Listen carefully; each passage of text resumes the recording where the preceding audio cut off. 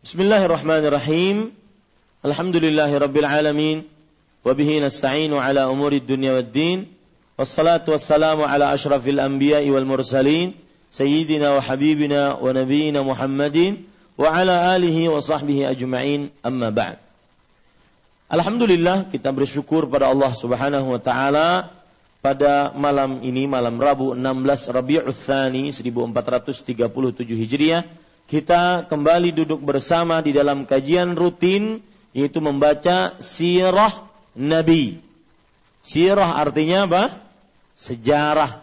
Sejarah Nabi Muhammad sallallahu alaihi wasallam.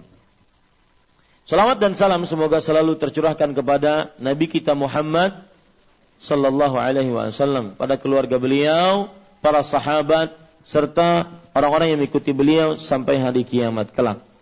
Bapak Ibu, saudara-saudari yang dimuliakan oleh Allah Subhanahu wa taala, pada pertemuan sebelumnya kita sudah membahas pembahasan yang pertama, yaitu nasab Rasul sallallahu alaihi wasallam. Kemudian pembahasan yang kedua yaitu kejadian pasukan gajah. Itu sudah kita pelajari.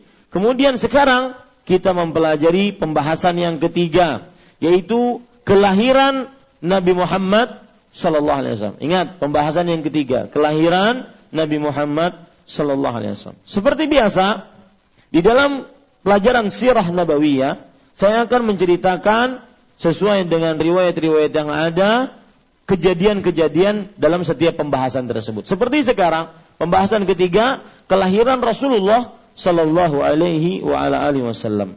Maka para ikhwah, Bapak Ibu, saudara-saudari, di dalam kitab Al-Bidayah wan Nihayah yang ditulis oleh Imam Ibnu Katsir disebutkan bahwa Abdullah bin Abdul Muttalib. Abdullah ini adalah bapaknya Nabi Muhammad sallallahu alaihi wasallam. Abdullah bin Abdul Muttalib menikah dengan Aminah binti Wahab. Aminah binti Wahab dari Bani Zuhrah. Bani itu artinya keturunan. Dari keturunan Zuhrah. Ya. Bahwa Abdullah bin Abdul Muttalib menikah dengan Aminah binti Wahab. Dan Aminah binti Wahab dari keturunan Zuhrah. Lalu kemudian Abdullah bin Abdul Muttalib membawa Aminah pergi ke Syam, tepatnya ke Gaza yang sekarang Palestina, yang sedang dikepung, diboikot, diembargo oleh kaum Yahudi. La'natullahi alaihim. Semoga Allah melaknat mereka.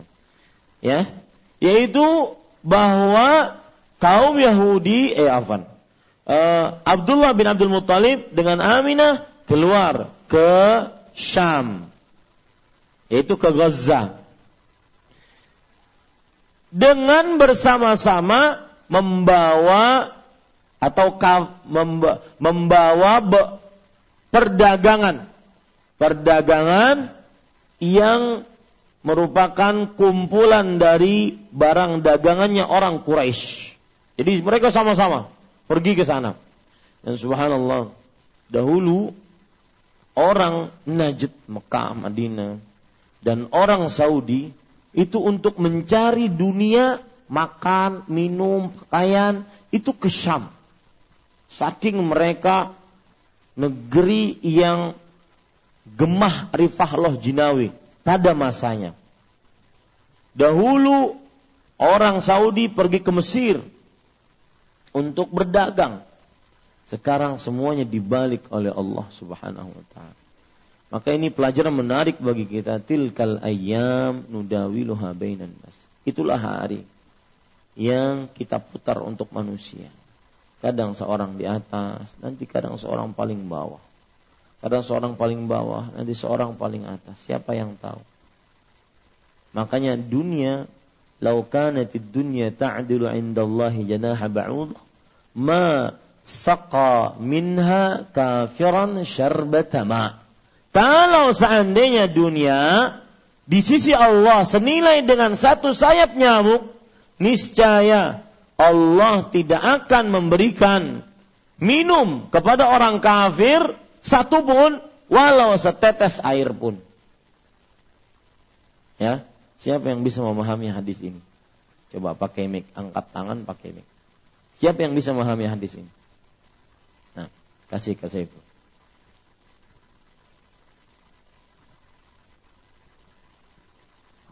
Bismillah, alhamdulillah. Artinya di dalam hadis itu Allah sudah mengingatkan kepada kita semua tidak ada manfaatnya dunia ini, bahkan setetes air pun tidak diberikan kepada, saking hinanya dunia itu. Barangkali demikian. Makasih. Ada lagi yang nambahi?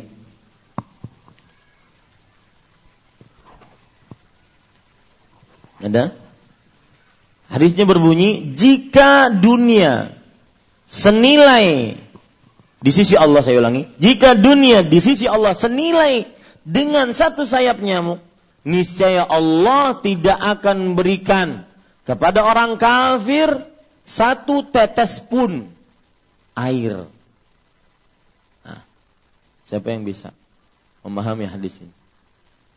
Begini, hadis ini begini. Dunia itu tidak ada nilainya. Hina, rendah. Maka karena tidak ada nilainya, maka Allah berikan kepada siapa saja. Mau kafir dapat, orang muslim dapat. Mau yang menghina Allah dapat, mau yang taat kepada Allah dapat. Karena nggak ada nilainya. Kalau dunia punya nilai, ada harganya, dan harganya itu satu sayap nyamuk, maka satu tetes ini tidak akan pernah Allah berikan kepada orang kafir. Tapi karena tidak ada nilainya, Allah akan berikan kepada siapa saja. Begitu. Ya. Baik. Kembali kita ke permasalahan ini. Jadi Abdullah bin Abdul Muthalib pergi bersama orang-orang Quraisy membawa dagangan mereka. Ke mana? Syam, lebih tepatnya ke Gaza. Kemudian setelah itu mereka pulang. Setelah berdagang di sana pulang. Ya. Nah, pulang para ikhwan yang dirahmati oleh Allah Subhanahu wa taala, ketika pulang sampai di kota Madinah, belum sampai kota Mekah. Sampai di kota Madinah, maka Abdullah berhenti di paman-pamannya dari keturunan Najjar karena dia merasa sakit. Kemudian tinggallah di situ dan akhirnya mati di situ dan dikuburkan di kota Madinah.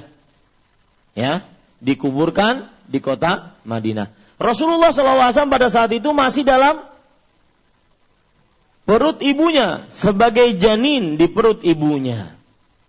Dan umur Abdullah pada saat meninggal, pada saat itu 25 tahun. Masih muda. Ya, umurnya masih muda.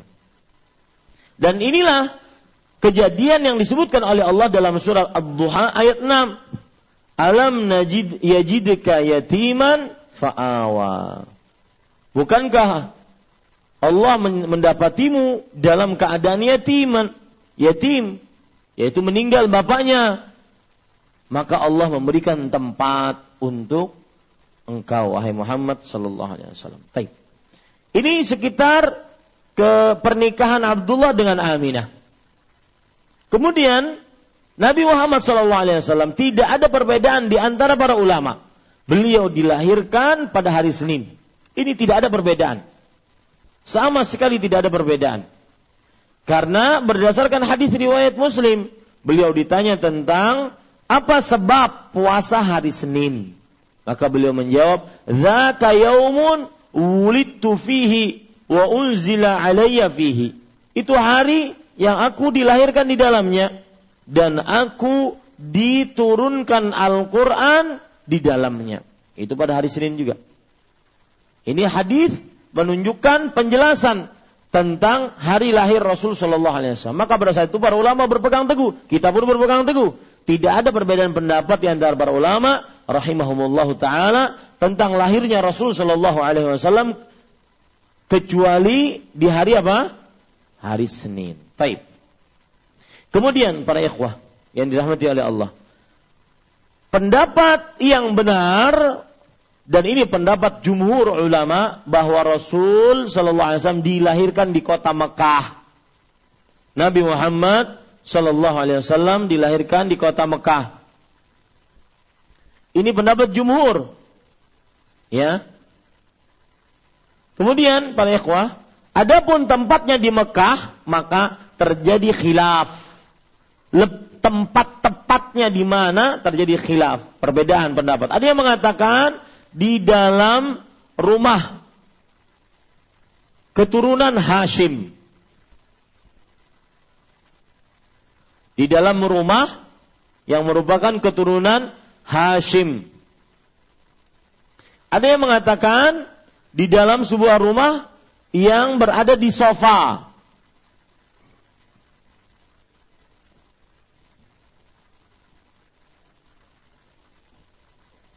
Jadi tidak ada tempat yang benar-benar disepakati oleh para ulama tentang kelahiran beliau. Mereka berbeda dalam hal ini. Tapi mereka sepakat bahwasanya Rasulullah SAW dilahirkan di mana? Di kota Mekah. Adapun tempatnya tepatnya, maka terjadi khilaf di antara para ulama. Dan dari sini kita bisa ambil pelajaran para ikhwah. Tuduhan yang keji kepada Arab Saudi adalah menghilangkan, menghancurkan situs-situs resmi ataupun tempat-tempat bersejarah yang ada di dua kota suci. Pertama bisa dijawab tentang tuduhan ini, yang pertama itu adalah fitnah, tidak benar. Yang kedua, belum ada riwayat yang sahih. Terjadi perbedaan pendapat di antara para ulama tentang tempat lahirnya Rasulullah SAW. Yang ketiga, kalau tempat itu bersejarah, niscaya sahabat Nabi dari mulai semenjak dahulu menjadikannya dia sebagai tempat bersejarah. Dari mulai Abu Bakar, Umar, Utsman, Ali, Muawiyah, Hasan, Muawiyah, dan yang lain-lainnya. Tetapi tidak ada riwayat yang mereka menjadikan bahwa ini adalah tempat yang keramat, tempat yang perlu dilestarikan. Tidak ada. Ya. Bahkan untuk Gua Hira, ya, yang berada di atas gunung apa?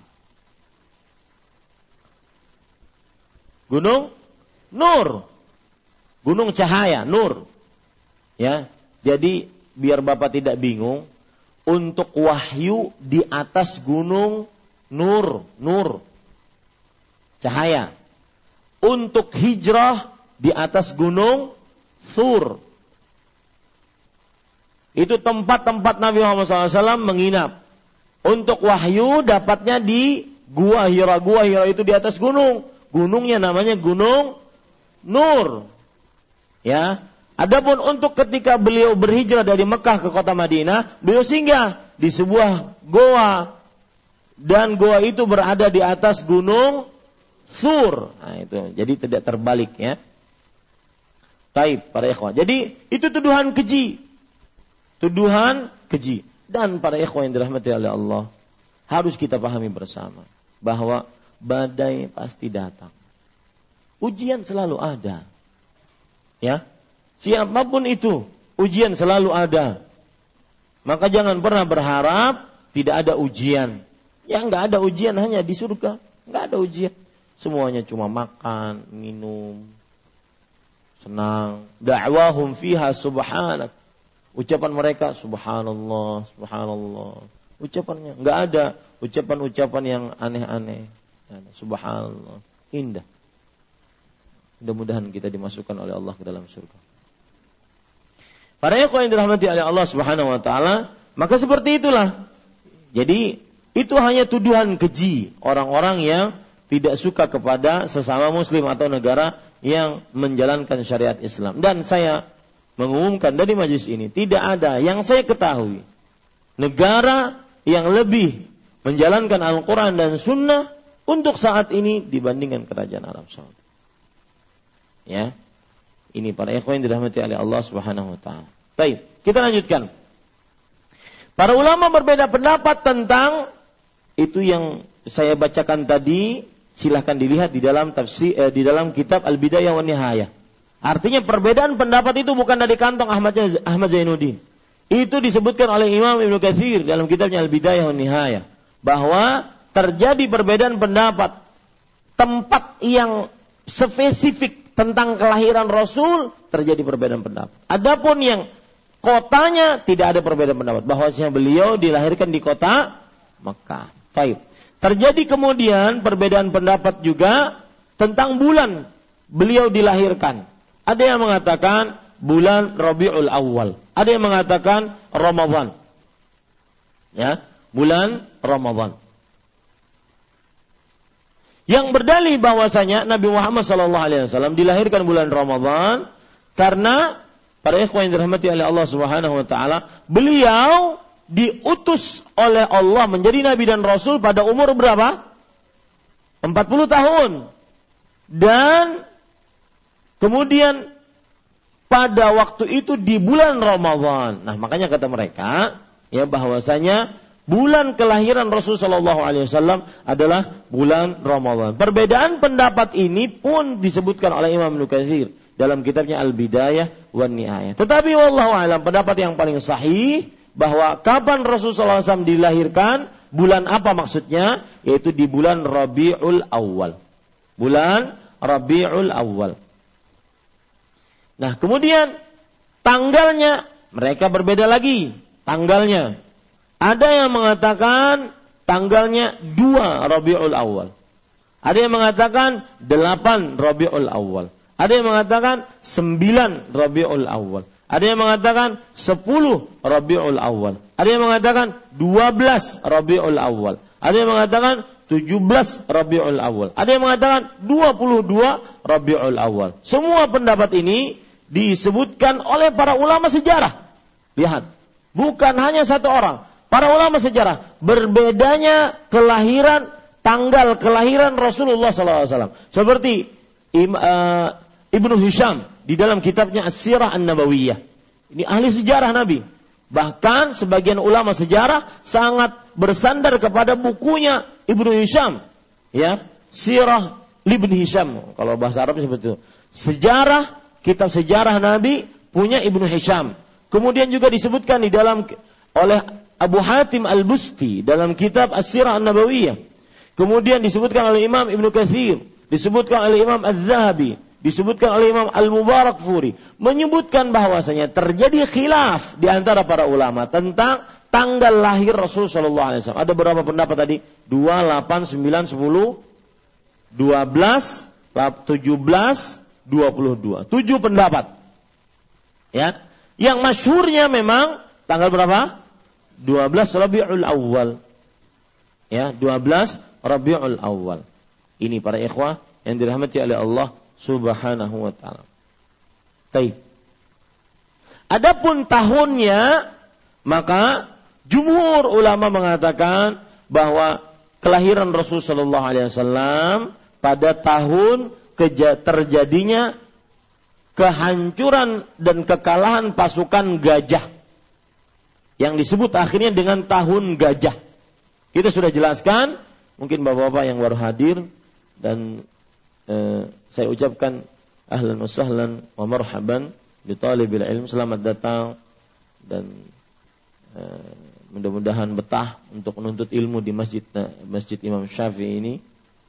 Dan ini masjid umum, siapapun boleh untuk hadir di dalamnya, dan tidak ada pendaftaran, tidak ada baiat, nggak ada baiat.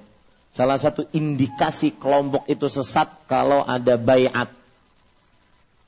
Dan salah satu indikasi kelompok itu sesat adalah ketika bermajlis maka sembunyi-sembunyi.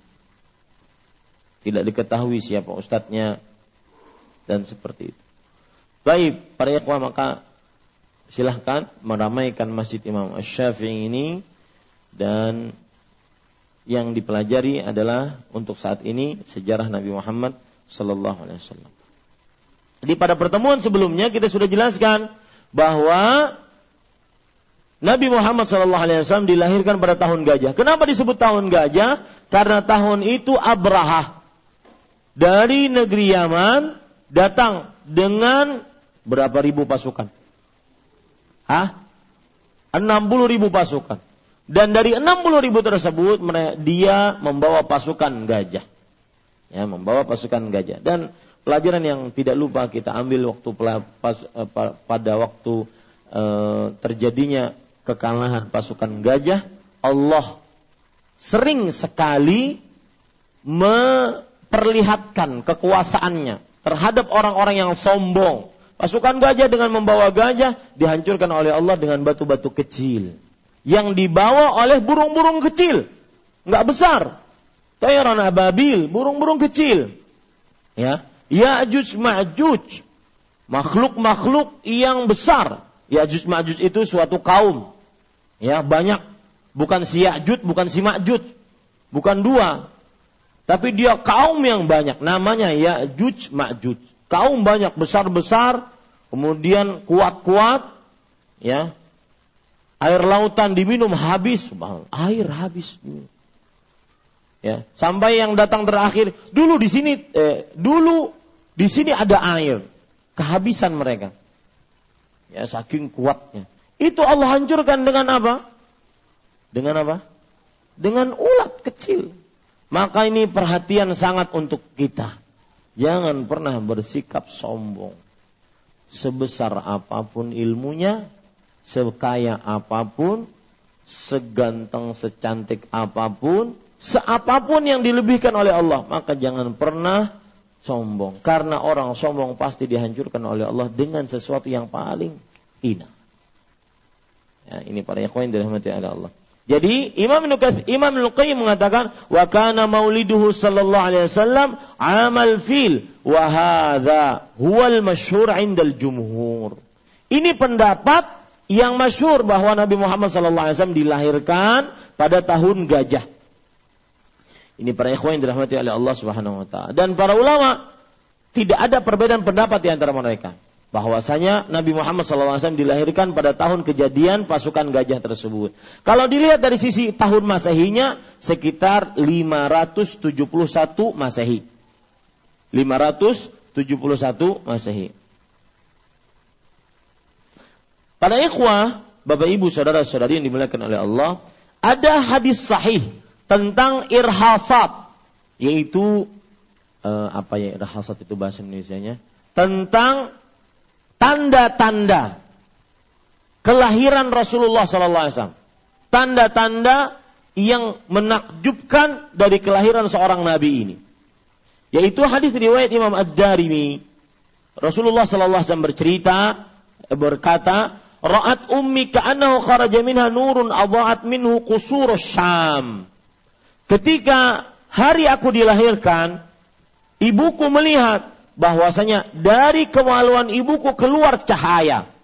Cahaya yang menerangi istana-istana yang ada di negeri Syam, padahal beliau di kota Mekah.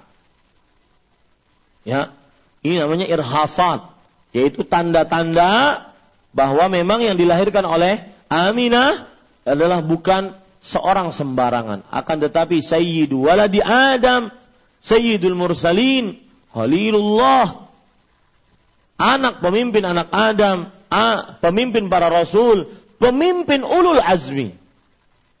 Ya, pemimpin ulul azmi. Dan seorang yang diampuni dosanya yang telah lalu yang akan datang, yaitu Nabi kita Muhammad sallallahu alaihi wasallam. Baik. Setelah Nabi Muhammad sallallahu alaihi wasallam dilahirkan, maka ibu Nabi Muhammad sallallahu alaihi wasallam Aminah membawa bayi ini kepada kakeknya Abdul Muttalib. Maka Abdul Muttalib mau ngambilnya dan membawanya ke dalam Ka'bah karena Quraisy adalah penguasa Ka'bah. Quraisy itu penguasa Ka'bah. Dan ketika hari ketujuhnya Abdul Muttalib menyembelih hewan akikah. Ya. Dan setelah disembelih, dimasak, maka dipanggil orang-orang Quraisy untuk memakan makanan tersebut. Ketika orang-orang Quraisy makan, maka orang-orang Quraisy bertanya, "Ya Abdul Muttalib, ma summita ibnaka alladhi da'aitana ala wajhi?" Wahai Abdul Muttalib, itu anakmu, cucu itu seperti anak. Ya, anakmu yang engkau panggil kami semua ini gara-gara anakmu tersebut, namanya apa? Atau namanya siapa? Maka beliau mengatakan, Muhammadun Namanya Muhammad. Maka orang-orang Quraisy mengatakan, "Kaifa sammaita bismin laisa li ahadin min abaika wa qaumik?" Lihat. Bagaimana engkau memberikan nama kepada dia dengan sebuah nama yang belum pernah nenek moyangmu, kaummu bernama dengannya. Maka dijawab oleh Abdul Muttalib, "Inni la arju an yahmadahu ahlul ard wa yahmadahu ahlus sama." Aku berharap bayi ini dipuji oleh seluruh penduduk bumi dan dipuji oleh seluruh penduduk langit, dan terbukti perkataan Abdul Muttalib. Mudah-mudahan kita dikumpulkan bersama Rasul sallallahu alaihi wasallam. Ada cerita menarik, Pak. Seorang sahabat Rasul sallallahu alaihi wasallam, beliau berkata kepada Rasul sallallahu alaihi wasallam, "Wahai Rasulullah, jika engkau masuk surga, maka bagaimana aku? Aku tidak bisa beramal sebagaimana yang engkau amalkan." Ya. Maka para ikhwan yang dirahmati oleh Allah Subhanahu wa taala, kalau seandainya kita melihat kekurangan diri kita, rasa-rasanya tidak pantas kita meminta untuk bisa bertemu dengan Nabi Muhammad sallallahu alaihi wasallam. Sunnah-sunnahnya kita sering tinggalkan. Bahkan di zaman sekarang sebagian orang sering menghina sunnahnya. Kok berani-beraninya minta kepada Allah agar bisa bertemu dengan Rasul sallallahu alaihi wasallam. Oleh karenanya surga itu didapat hanya murni, mutlak, dengan karunia dan rahmat Allah Subhanahu wa taala. Taib. Kemudian para ikhwan yang dirahmati oleh Allah Subhanahu wa taala, dan berarti nama Muhammad ini tidak dikenal di masa jahiliyah. Ya, tidak dikenal di masa jahiliyah. Maka mereka berharap dengan nama ini bayi ini nantinya menjadi orang besar, seorang nabi, dan fi'lan benar. Akhirnya bayi ini menjadi seorang, bukan hanya sekedar nabi, bukan hanya sekedar rasul, bukan hanya sekedar ulul azmi, akan tetapi pemimpinnya anak Adam, pemimpinnya para rasul, kekasih Allah Subhanahu wa taala yang paling mulia.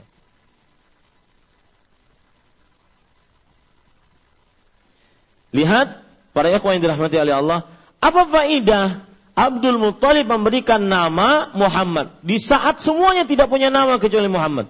Salah satu faedahnya adalah bahwa tidak ada seorang pun pada saat itu bernama Nabi Muhammad sallallahu alaihi wasallam.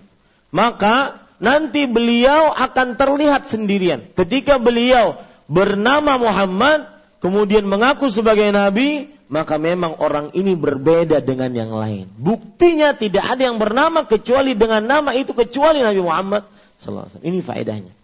Paham Pak faedahnya?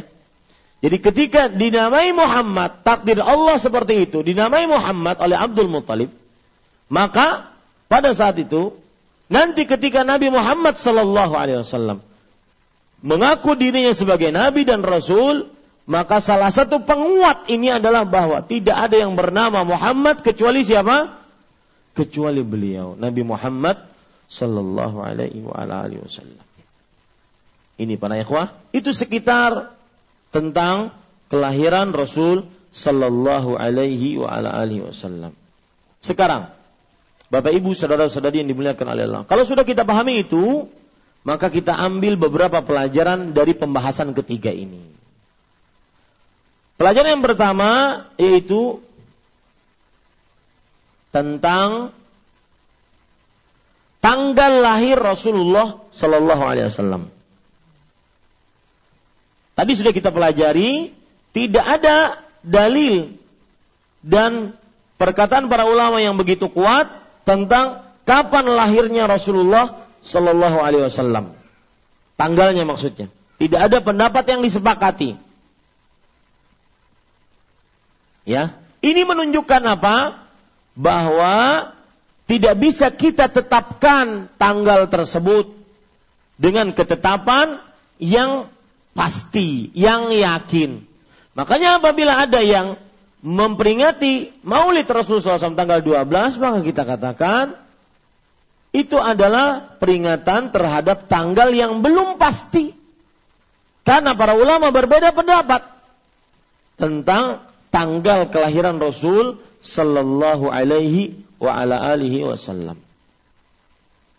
Kemudian, para ikhwan yang dirahmati oleh Allah Subhanahu wa taala, yang kedua, faedah yang masih berkaitan dengan tanggal kelahiran Rasulullah SAW, bahwa tanggal kelahiran Rasulullah SAW tidak dikaitkan dengan ibadah tertentu. Maka tidak disyariatkan pula untuk melakukan ibadah apapun di dalam tanggal tersebut. Baik itu berkumpul-kumpul, memperingati, dan semisalnya.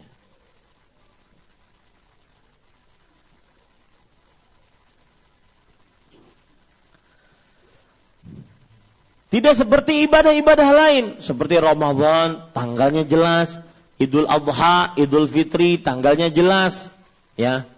Maka sekali lagi ini adalah sanggahan kepada orang yang melakukan Maulid Rasulullah SAW bahwa tanggalnya belum dipastikan oleh para ahli sejarah. Dan saya sebutkan tadi beberapa ahli sejarah menceritakan akan hal itu, di antaranya Ibnu Hisham, Abu Hatim Al-Busti, Ibnu Katsir Al-Zahabi, Al-Mubarakfuri, kemudian Al-Mansur Fawri.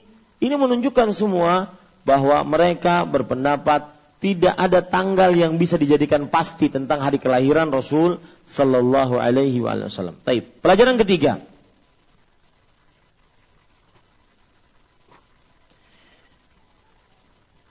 Mempelajari begitu detailnya tanggal kelahiran Rasul menunjukkan kecintaan kita kepada Rasul sallallahu alaihi wasallam.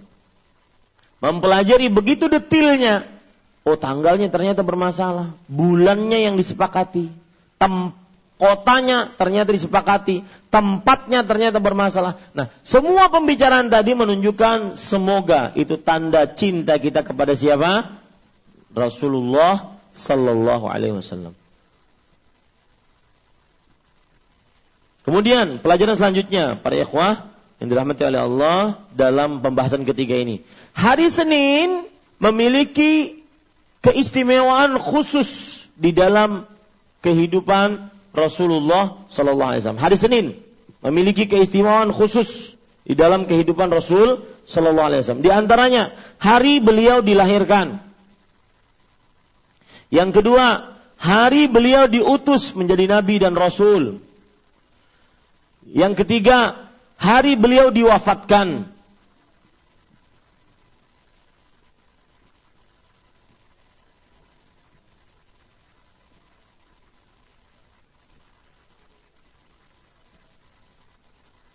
Ya, hari beliau diwafatkan. Jadi hari Senin itu sangat erat dengan keistimewaan yang diberikan oleh Allah Subhanahu wa taala kepada Rasulullah sallallahu alaihi wasallam. Baik.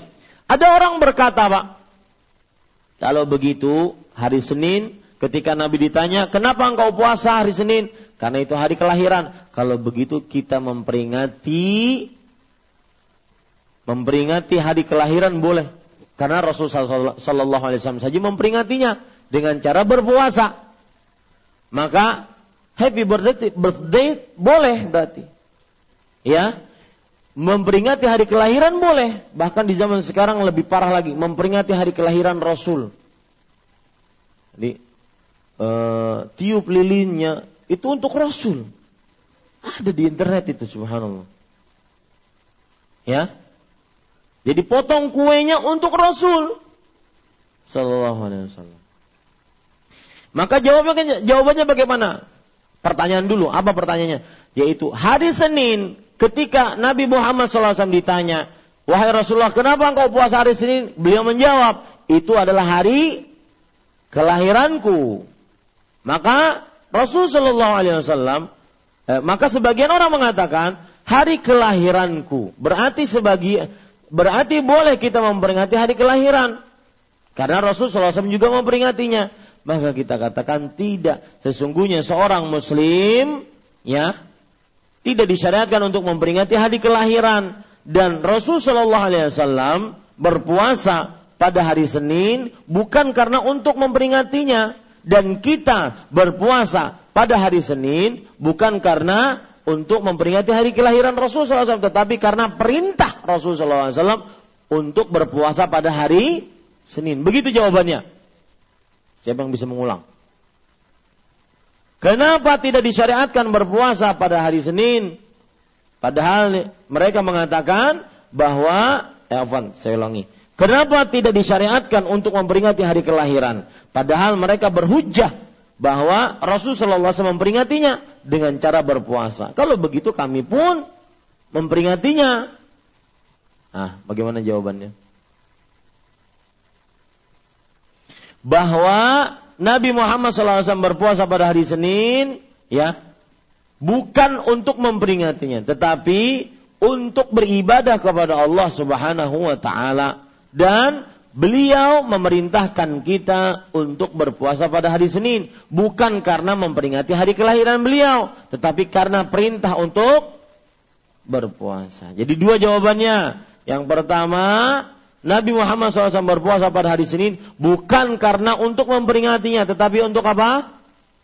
Memang beribadah kepada Allah.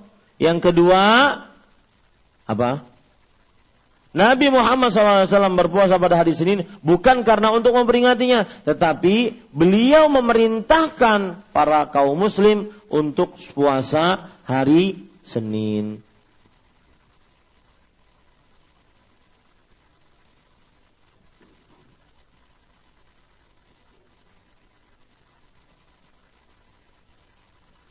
Kemudian jawaban yang ketiga. Jawaban yang ketiga yaitu kenapa Rasul sallallahu alaihi wasallam tidak dikatakan memperingati hari kelahiran, karena di hari Senin tersebut bukan hanya kelahiran yang terjadi. Apa? Hari kematian juga yang lain. Diutus juga yang lain. Diangkat menjadi nabi dan rasul. Berarti Anda sekarang bukan memperingati hari kelahiran saja, tetapi memperingati yang 4 tadi. Jadi pertanyaannya tadi kenapa?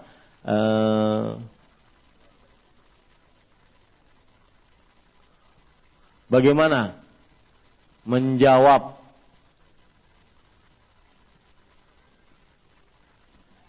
orang yang memperbolehkan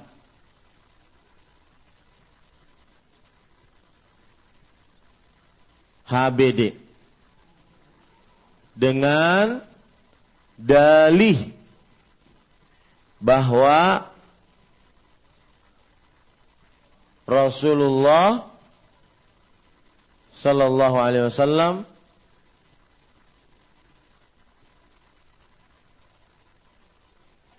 memperingatinya meskipun dengan puasa. Jawaban yang pertama tadi gimana, Pak? Ada 3 jawaban sudah kita jawab.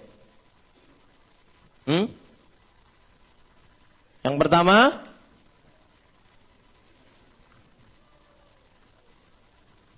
satu orang. Yang pertama bagaimana?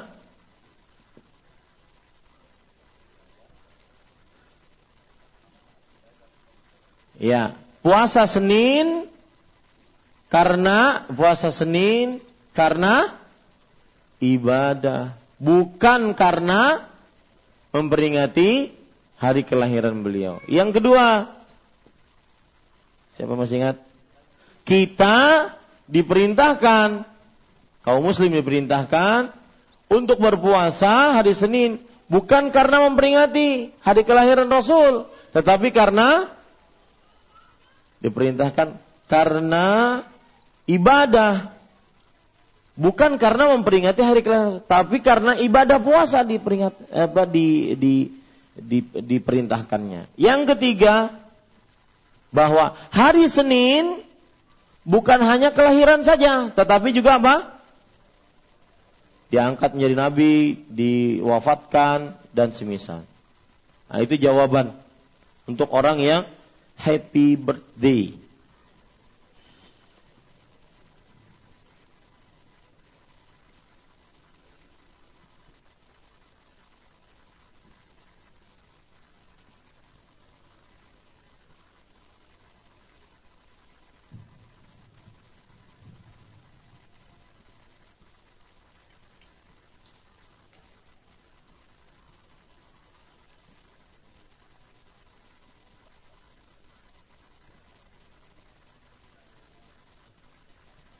Sebentar, nanti masuk pertanyaan. Jangan lupa Pak Prof ya, ditanya nanti. Baik, pelajaran selanjutnya, para ikhwan yang dirahmati oleh Allah Subhanahu wa taala.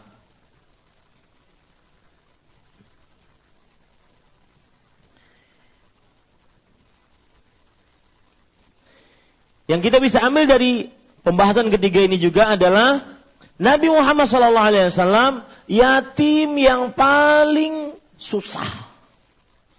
Seorang anak yatim yang paling susah. Kok bisa? Karena beliau dilahirkan persis setelah kematian bapaknya. Ini Imam Ibnu Katsir mengatakan wa hadza ablaghul yutmi wa a'la maratibihi. Ini adalah yatim yang paling menderita. Jadi dilahirkan baru bapaknya meninggal. Baru bapaknya meninggal dilahirkan. Ini yatim yang paling sedih, paling susah. Ya, ini pelajaran selanjutnya dari pembahasan ketiga ini.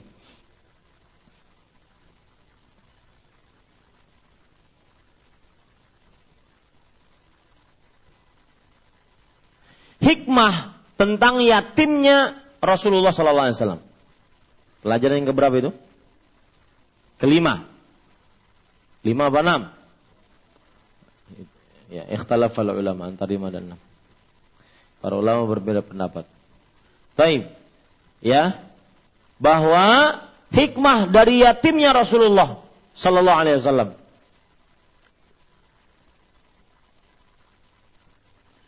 Yaitu agar tidak terdapat tuduhan agama yang beliau bawa itu warisan dari bapaknya. Kenapa? Karena sebelum beliau meninggal, sebelum beliau lahir, bapaknya meninggal duluan. Maka beliau tidak tahu warisan bapaknya apa. Jadi hikmah yatimnya Rasulullah SAW adalah agar tidak ada tuduhan bahwa agama yang beliau bawa itu adalah warisan dari bapaknya.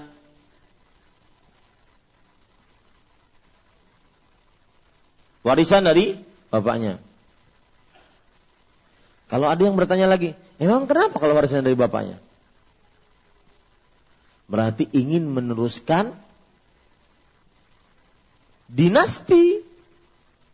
Paham maksud saya? Hikmah kenapa Rasulullah SAW yatim?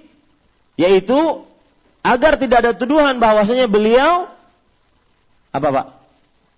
Membawa agama bawa bapaknya. Nah, ada yang bertanya lagi, Ustaz, kenapa memang kalau dituduh membawa agama bapaknya? Maka kita jawab, agar tidak ada tuduhan untuk meneruskan dinasti bapaknya.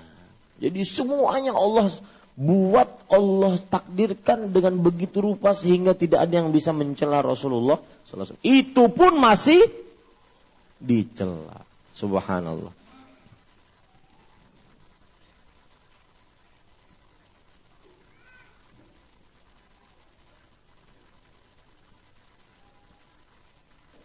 Ya, cukup itu dulu, nanti kita jam 9 sudah. Masih banyak pelajaran-pelajaran dari pembahasan ketiga ini. Ya, pembahasan ketiga ini. Wallahu a'lam wa sallallahu nabiyana Muhammad walhamdulillahirabbil alamin. Gimana Pak Prof tadi? Silakan.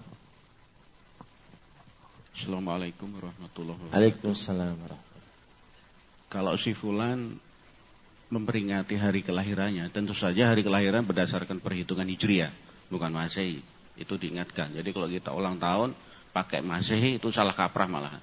Sudah ulang tahunnya salah, perhitungan tanggalnya juga salah. Kalau dia pakai Hijriah, tetapi dia dengan berpuasa, apakah itu masih ada unsur ibadah di situ? Tidak ada, bahkan bid'ah yang ada. Karena ibadah itu tauqifiyah. Ibadah itu harus ada contoh dari Rasul sallallahu alaihi wasallam. Nah, ketika dia berpuasa, atas dalil apa dia berpuasa? Atas dalil mencontoh Rasul berpuasa pada hari kelahiran, maka kita jawab dengan 1, 2, 3 tadi. Ya. Kemudian permasalahan diperingati dengan Hijriah ataupun Miladiyah, sama-sama kelirunya. Mau Miladiyah, mau Hijriah, maka sama-sama kelirunya. Karena Nabi Muhammad SAW tidak pernah memperingatinya. Dan para sahabat yang belajar kepada Rasulullah SAW tidak pernah memperingati hari kelahiran Nabi Muhammad SAW ataupun hari kelahiran mereka. Wallahu a'lam. Nah, silakan.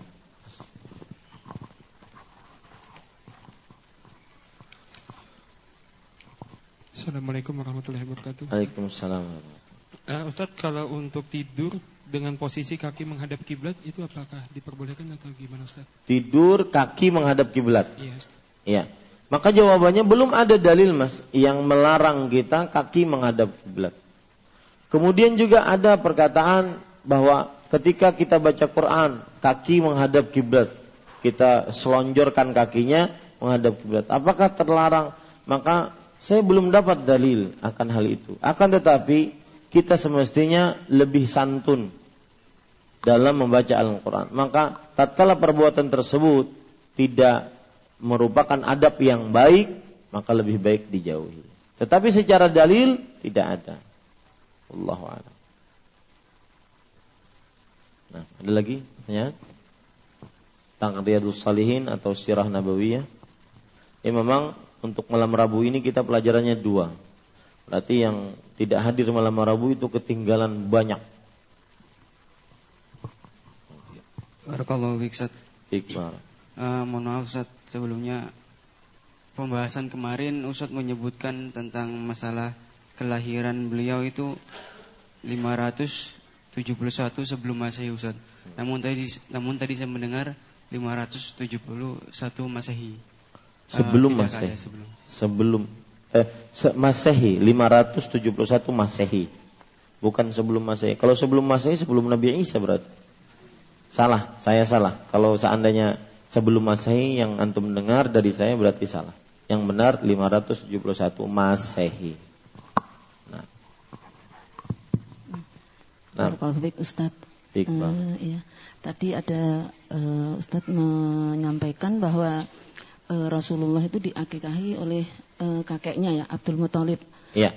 Apakah syariat akikah itu dilakukan pada saat itu sudah ada gitu, Ustaz? Sedangkan kan Abdul Muthalib sendiri kan kafir gitu. Jadi apakah memang akikah itu bisa dilakukan oleh orang kafir atau muslim itu? Mohon penjelasan. Bismillah, alhamdulillah.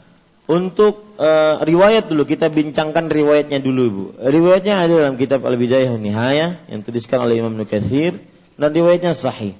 Kemudian ada syariat-syariat Islam yang memang dilakukan oleh orang-orang Quraisy, orang-orang Arab, dan kemudian ditekankan lagi menjadi syariat Islam ketika Nabi Muhammad SAW menjadikannya syariat Islam berdasarkan wahyu dari Allah Subhanahu wa taala.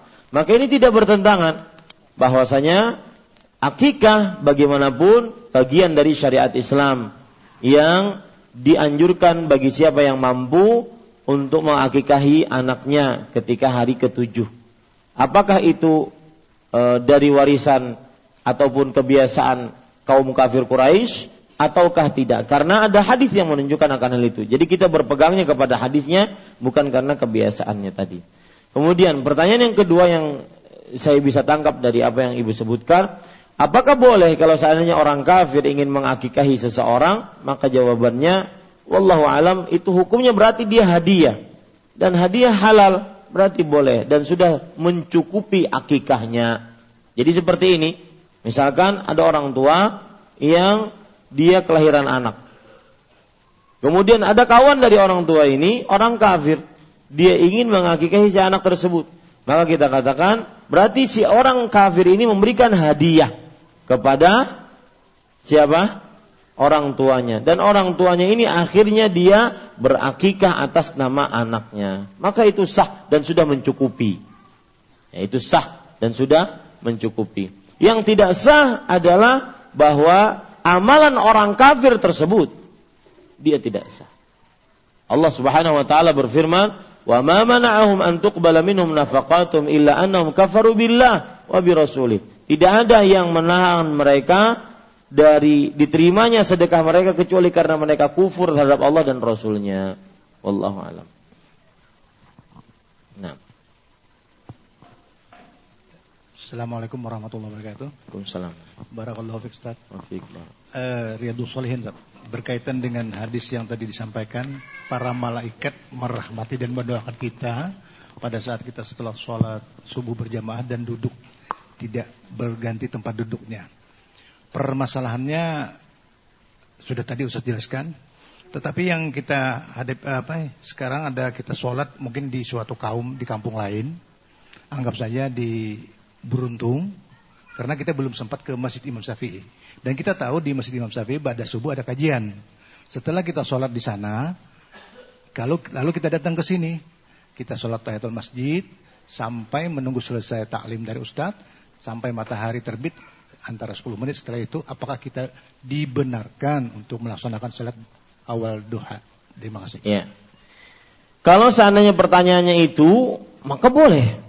Karena dia berarti sholat duha. Kalau pertanyaannya seperti itu, ya, apakah dibenarkan dia sholat awal duha? Maka boleh. Karena itu sudah masuk waktu duha. Cuma saya kira tadi pertanyaannya tidak seperti itu, Kak. Pertanyaannya apakah dia dapat pahala sholat syuruk? Maka jawabannya pasti tidak. Kenapa? Karena jamaahnya di sana, ya. Maka tidak bisa jamaah masjidnya digabung, tidak bisa. Seperti itu, wallahu a'lam. Tapi dia bisa salat duha karena sudah masuk waktu duha. Jadi niatkan pada saat itu dia salat duha, wallahu a'lam. Nah, yang lain, jangan.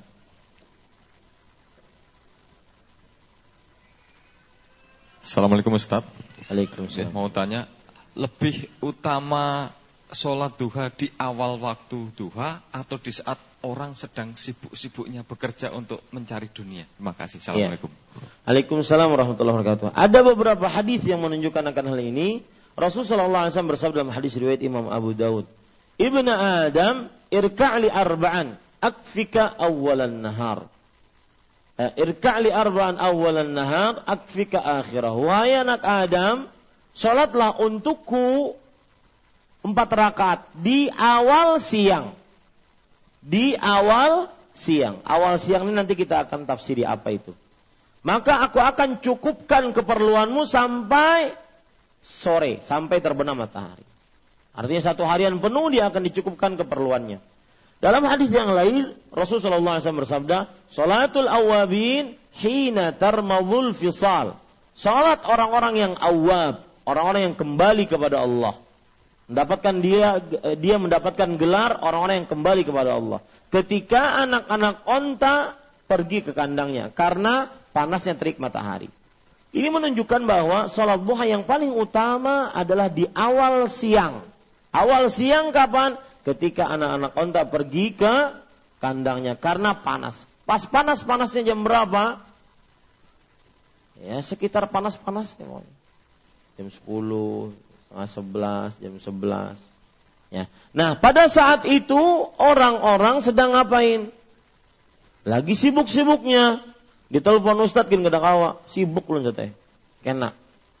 Ya, lagi sibuk-sibuknya. Ada yang berjualan wadai, ada yang berjualan baju, ada yang masuk kantor, ada yang ketemu ini dan semisalnya. Lagi sibuk-sibuknya. Nah, pada saat sibuk-sibuknya tersebut dia meluangkan waktu, maka nanti dia masuk ke dalam hadis Rasul, Ibnu Adam tafarraq li ibadati amla sadraka ghinan wa asuddu faqrak. Wahai anak Adam, luangkan waktumu untuk beribadah kepada aku. Niscaya aku akan langsung isi hatimu dengan kekayaan. Diurus dulu oleh Allah hatinya. Karena sebenarnya kekayaan, kemiskinan itu tergantung pada hati. Dalam hadis riwayat Tirmidzi Rasul sallallahu alaihi wasallam bersabda, "Irda bima qasamallahu takun aghnan nas." Puaslah, ya hati itu. Puaslah dengan apa yang Allah bagikan, niscaya kamu akan menjadi manusia yang paling kaya. Dalam hadis riwayat Bukhari Rasul sallallahu alaihi wasallam bersabda, "Laisal ghina an kathratil 'ard, walakinnal ghina ghinan nafs." Bukanlah kekayaan itu dengan banyaknya harta, tetapi ukuran kekayaan adalah kaya jiwa, perasaannya kaya. Maka diurus dulu oleh Allah. Asuddu amla sadraka ghina. Aku isi hatimu dengan kekayaan. Wa asuddu faqra. Kemudian real Allah tutupi kemiskinannya. Lihat bahasanya Nabi Muhammad SAW. Allah tutupi kemiskinannya. Tidak mesti harus kaya, tapi miskinnya ditutupi. Artinya keperluannya sehari-hari cukup. Ya, seperti itu. Maka lalu kalau dibanding dengan sholat isyraq, bagusan mana atau utamaan mana? Maka Rasulullah SAW melihat bersabda, barang siapa yang sholat subuh berjamaah, lalu dia duduk sampai terbit matahari, lalu dia tinggikan sedikit, lalu dia sholat 2 rakaat, seakan-akan dia mendapatkan pahala haji dan umrah yang sempurna, yang sempurna, yang sempurna. 3 kali sempurnanya. Bukan sempurna, sempurna. Ya, 3 kali sempurnanya.